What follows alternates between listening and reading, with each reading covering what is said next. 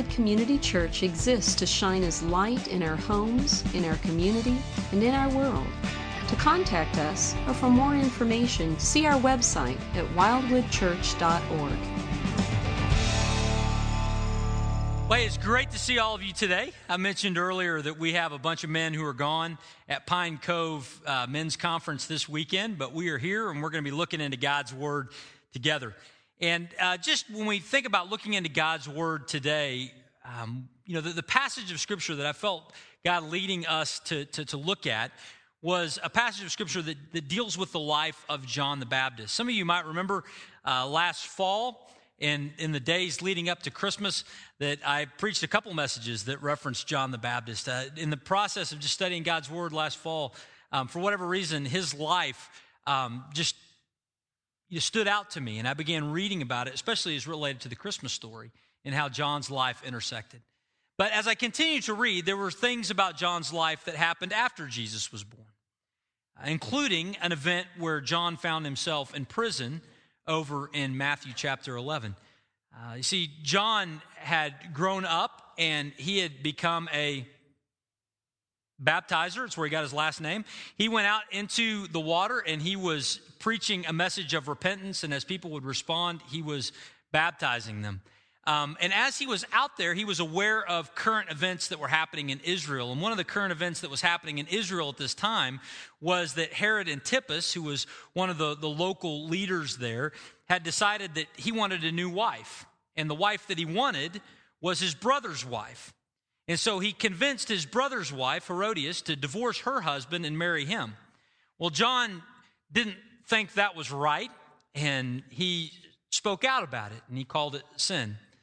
Because of that, he was arrested and he was placed inside a dungeon in one of Herod Antipas's fortresses out in the wilderness. And so when we get to Matthew chapter 11, we have this story of an imprisoned John the Baptist. But what's interesting to me is not just that John found himself in a dungeon. There are prophets and God's people throughout his word and throughout history that have found themselves in prisons. What's interesting to me about John the Baptist in this situation was not just that he was in a physical holding cell, but that he also found himself in a spiritual holding cell as well. He found himself in a different type of prison. Before I kind of explain what that was and what that is, I want to just share with you a couple of experiences. I don't know if you have ever been in a prison before, but I've been in 3 different prisons in my life.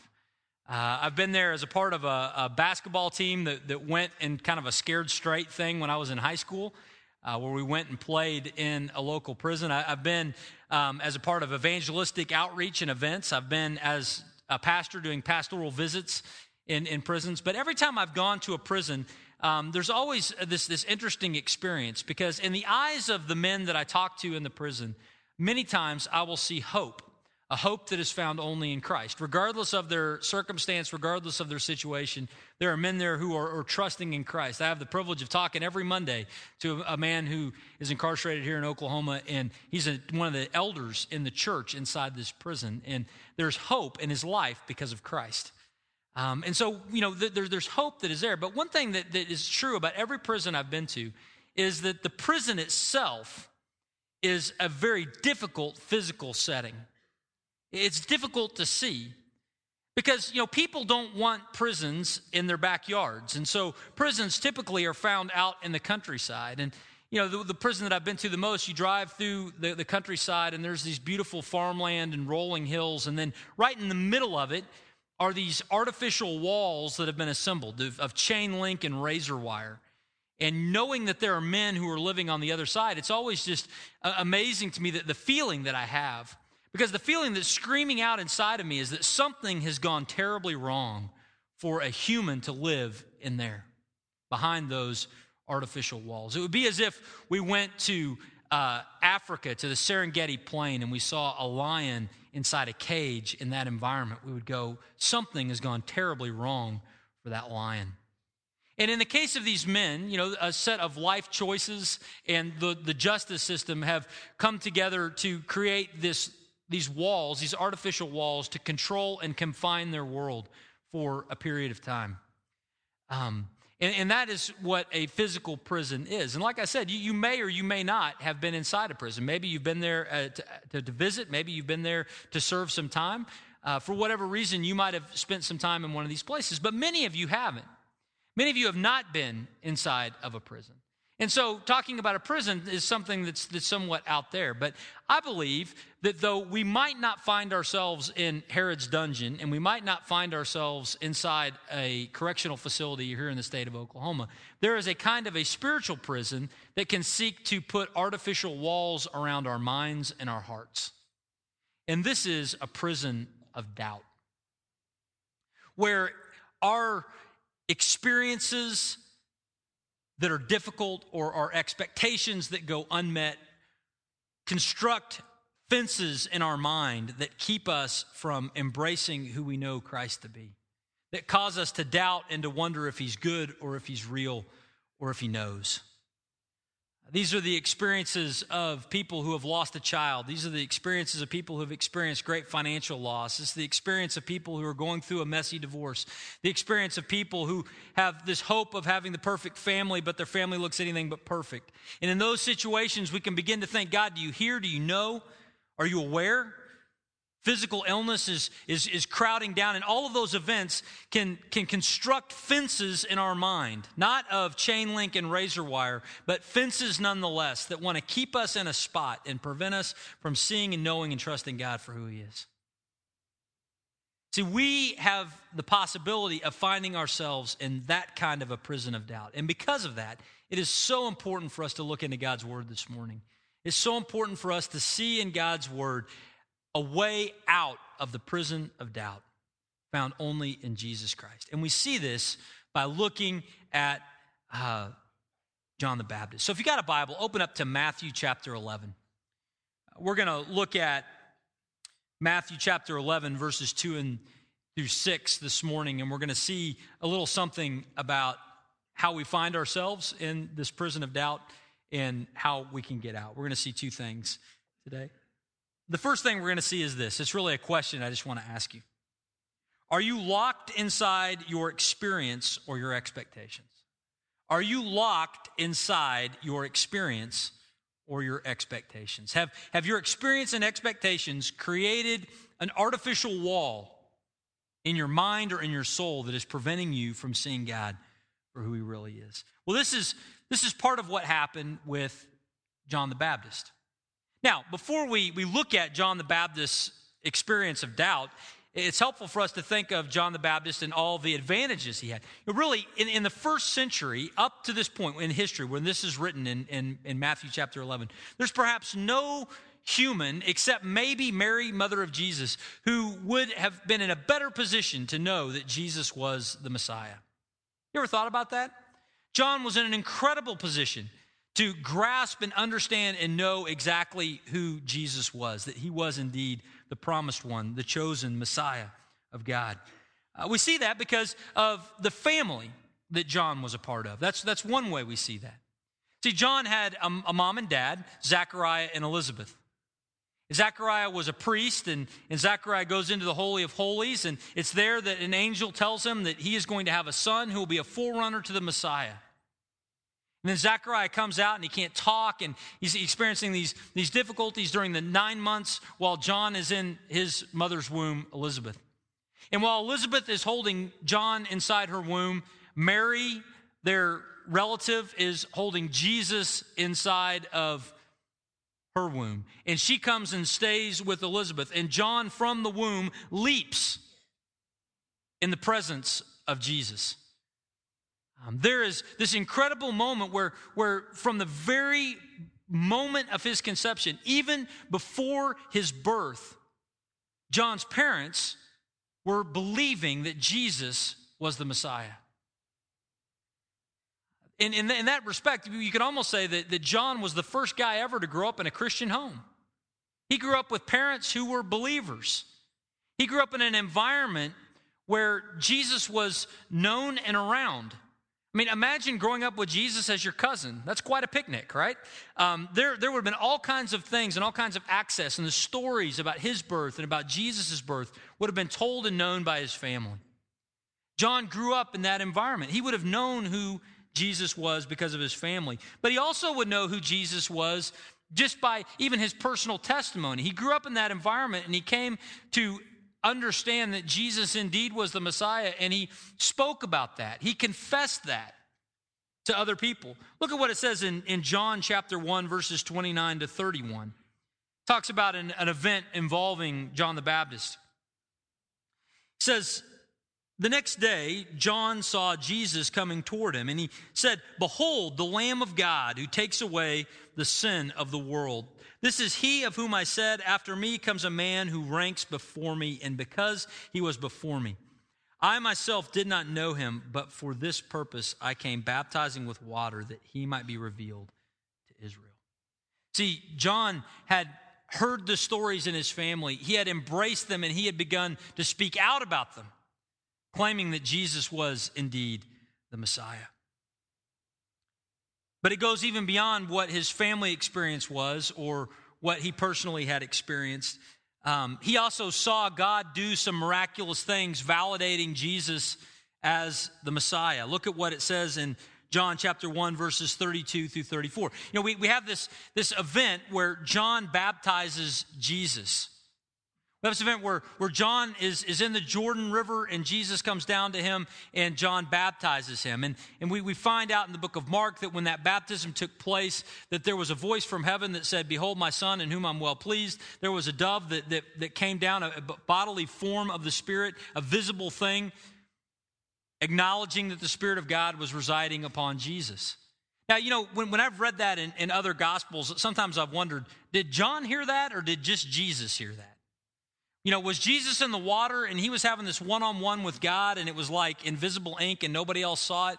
Or was this something that everybody else saw? What we see in the book of John, chapter 1, verses 32, 34, is that John the Baptist is acknowledging that he saw that and he heard that. This is what it says. It says, "John bore witness, I saw the Spirit descend from heaven like a dove, and it remained on him," on Jesus.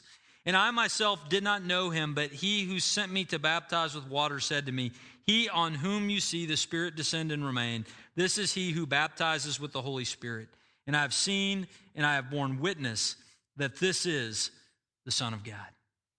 So based on his family environment, based on what he himself had professed, based on what he had seen, John was in a unique position to know beyond a shadow of a doubt that Jesus was indeed the Messiah. But what's interesting is, even though all of that was true, John, by Matthew chapter 11, is doubting who Jesus really is. Now, why would John doubt? Why would John doubt that Jesus was who he said he was? Well, I think there was a couple of things.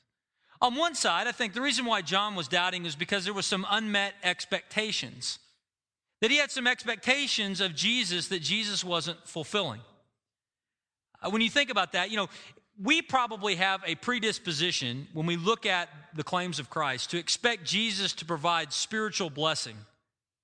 We have a predisposition, a more likelihood to see things like forgiveness and hope and those kinds of things, more blessings in the spiritual realm. But in the first century, it wasn't so much the spiritual blessings that they centered on, though they knew that was part of the package. They were more centered on the physical blessings that Messiah would bring. The fact that he would kick the Romans out and that he would restore some autonomy of the nation of Israel and make Israel great. There was a part of that package that they were hoping for. And so John is looking around at life now, months, weeks later after Jesus' baptism, and he's going, you know what? Those things haven't happened yet. The Romans are still in charge. I'm still in Herod's dungeon. Maybe I've missed it. And not only was there those things not happening, not only was Jesus not asserting his authority in that way, but it didn't seem like he had any plans to. He wasn't raising a militia. He wasn't giving political speeches. He was out in the countryside. He wasn't in Jerusalem. Those unmet expectations would have caused John to wonder, and question and doubt what he had previously been in a unique position to grasp onto. Some unmet expectations. But, even beyond the unmet expectations, it might have been just the difficulty of his experience. He was going through some hard times. He was in a prison, a dungeon in Herod Antipas's palace out in the wilderness. Not a pleasant place to be. Perhaps it was just the very experience of, here he is, the forerunner of the Messiah, but now chained to a wall, seemingly left for dead. Eventually, John was going to be beheaded on a dare. That's some pretty difficult circumstances. And it's possible that it wasn't just the unmet expectations, but it's possible that the difficult experiences that he was going through all combined to have John just wonder, did I get it right? Did I interpret it correctly before? Was I wrong? Is Jesus not the Messiah? And so John calls some of his disciples to himself. And he's going to send them in Matthew chapter 11 to Jesus to ask him a question. Now, we might wonder how this really worked. In prisons in that day, they didn't get 3 square meals a day. If you wanted to eat, if you needed supplies, if you wanted communication, you had to have friends on the outside come and visit you. And so John had some friends on the outside who were coming and visiting him. They were giving him food to eat. They were giving him water to drink. They were giving him supplies that he might need, sharing information with friends. And those disciples come to John, and John says, I want you to do me a favor. I want you to go and find Jesus and ask him this question. This is what it says in Matthew chapter 11, verses 2 and 3. It says, Now when John heard in prison about the deeds of the Christ, he sent word by his disciples, and he said to Jesus, Are you the one who is to come, or shall we look for another? Just that question, just that feeling of doubt. Can you just feel the emotion of John's question? Have I missed it? Even though he was in a position to know all of these things, even though he had previously experienced all these other things, he still, at this moment, because of his unmet expectations, because of the difficulty of his experience, he began to doubt. He found himself in a prison of doubt. Now, before we get too hard on John and wonder how he could have possibly been in this place of doubt, we need to realize that all of us find ourselves in similar circumstances sometimes, don't we? John grew up in a Christian family. Many in this room have grown up in a Christian family. Many of you have grown up in an environment where you had a family who believed in Jesus. Or if your family didn't, at least you had a friend who did, a neighbor down the street. You've grown up in a culture and an environment that has been friendly towards Jesus at one way, shape, or form. And yet sometimes our unmet expectations or our difficult experiences cause us to doubt, doesn't it? Like John, who professed that Jesus was the Lamb of God, the Son of God, who takes away the sin of the world. Many in this room have at some point in your life made a similar profession of faith. You've trusted in Christ, whether it was in this room or a different room, whether it was at camp or at home at night. There was a point in your life where all of this made sense. God was drawing you to himself, and you prayed a prayer. You accepted the gift of Christ on the cross for the forgiveness of your sins. John saw that in Jesus. You have proclaimed that.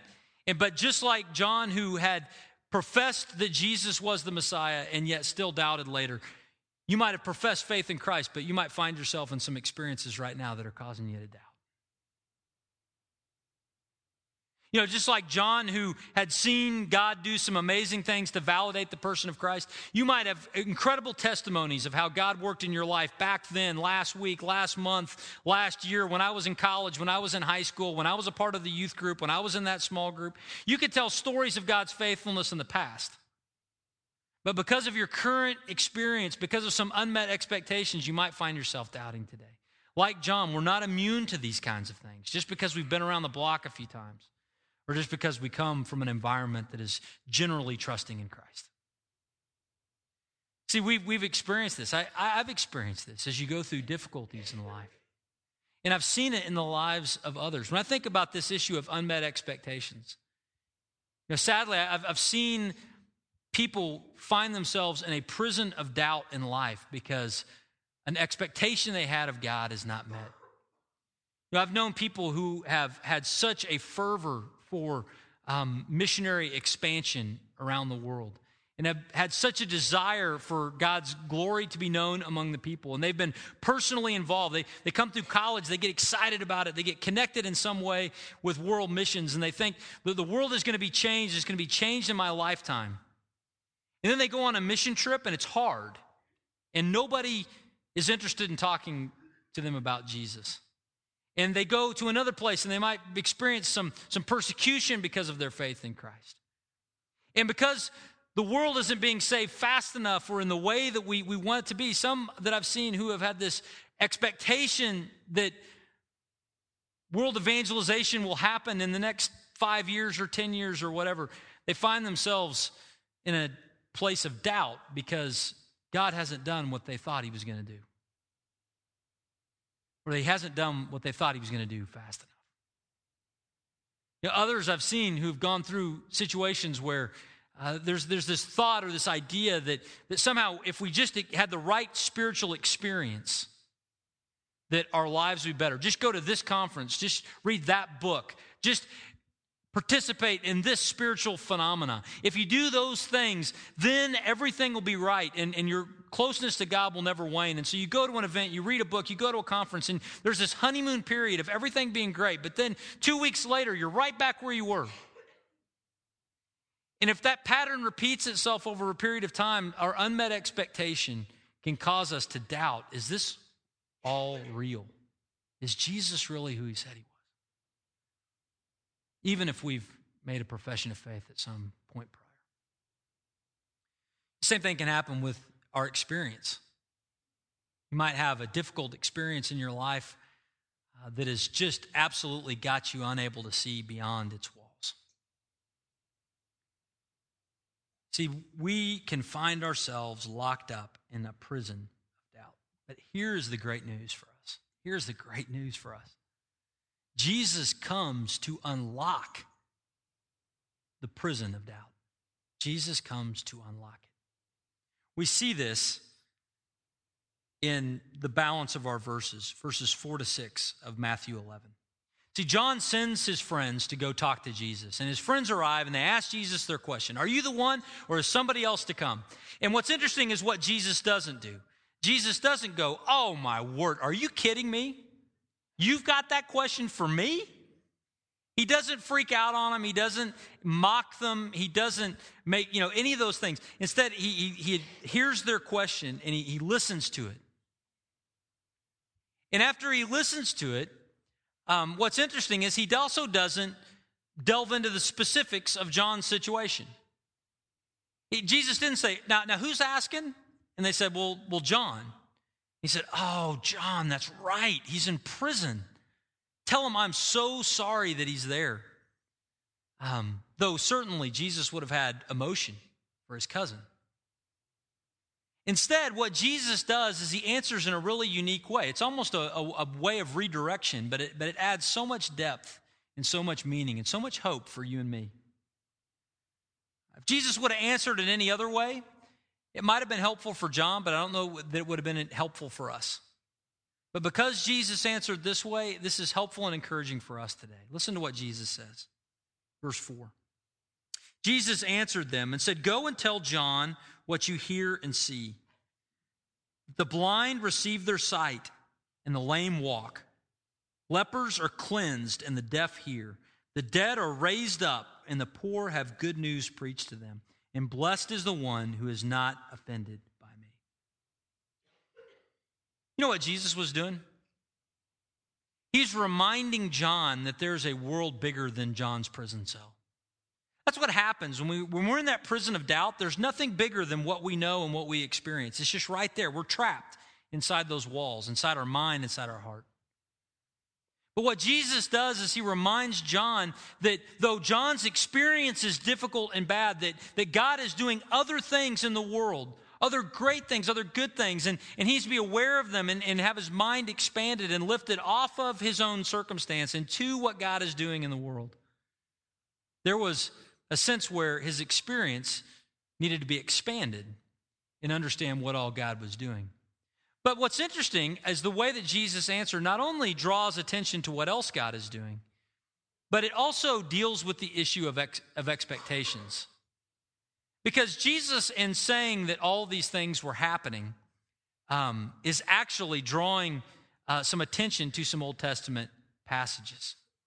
What Jesus says here is he quotes several different accounts in the book of Isaiah.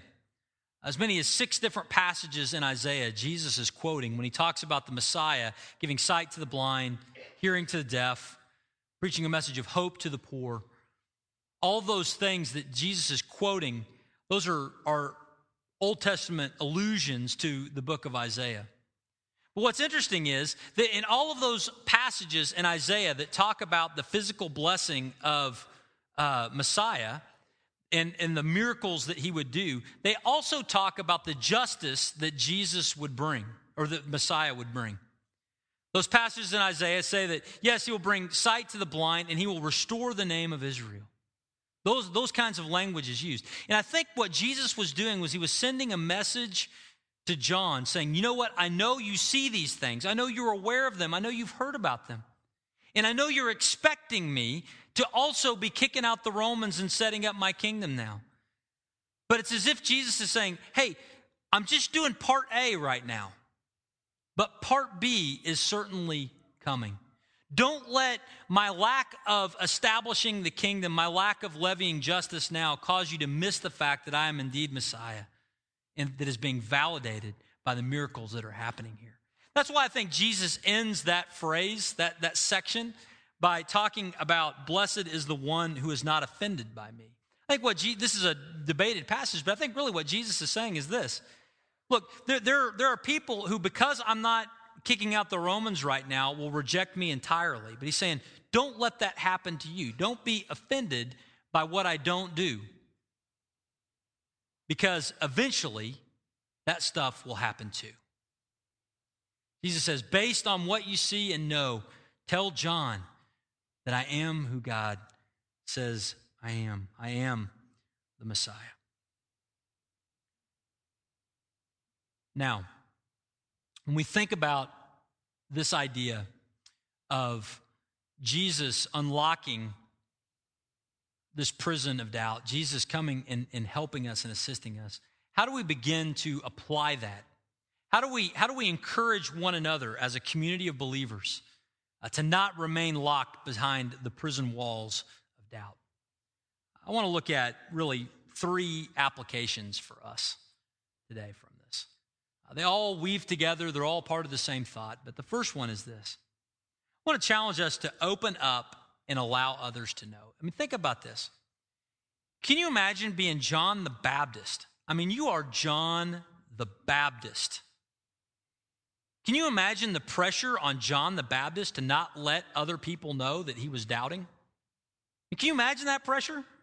He's the forerunner. He's supposed to be the lead blocker for Messiah in the world, and yet he's experiencing doubt. Can you imagine the pressure for him to not share that doubt? And yet, you know what he does? He opens up and he shares it with his friends. And he allows his friends to take his situation and his request to Jesus. And I want to just encourage us to be a group of people that are not afraid of how it might look to share with one another that we're struggling in life. Because when we open up and allow others to know what we're going through, that allows them the opportunity, like John's friends, to take our situation to Jesus.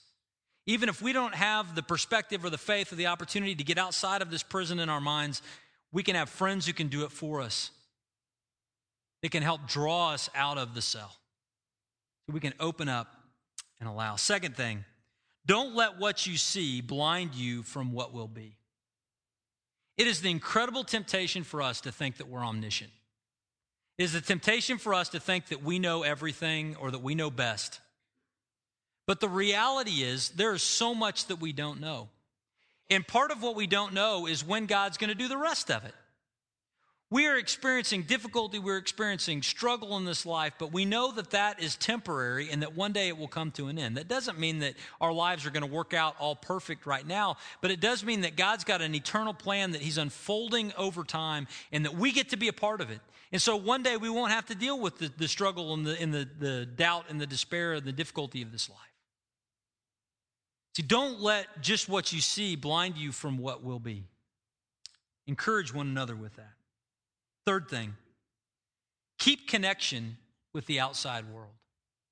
You think about this as a prison motif. It's helpful to have a connection with the outside world. My friend that I talk to every week, I think that it's encouraging for both of us just to connect with somebody in a different world than the one that we're living in as we encourage one another in Christ. What happens when we find ourselves in this prison of doubt is we find ourselves in solitary confinement. We box ourselves in.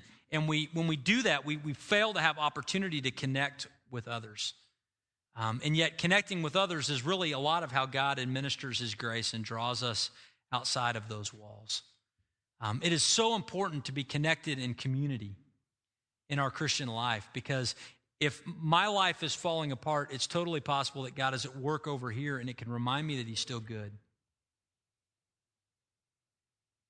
And for many of you, you would apply all three of these points by leaning into the community that you're already a part of, leaning into the small group that you're a part of, leaning into the Sunday morning group that you're a part of, the women's Bible study, the men's Bible study. If so, that is fantastic. Use this as an encouragement to continue to do the same. But for others of you here, maybe you're not experiencing community right now in that way, shape, or form. And you're thinking, how do I find community among believers even here at Wildwood? And we've worked to develop something that we're calling Group Launch, which is going to happen here in just a couple of weeks, or actually more than a couple of weeks, on February 23rd. We're going to have it over at the Hallbrook Clubhouse, just around the block here. But it'll be a great night, it'll be a fun night, but it'll also be an opportunity for you to connect and meet others and begin the process of forming some intentional community together in some community groups. And we would love, if you're looking for a community, that is a place where you might apply this message by taking a step in that direction. Let me pray for us now before we close by singing together.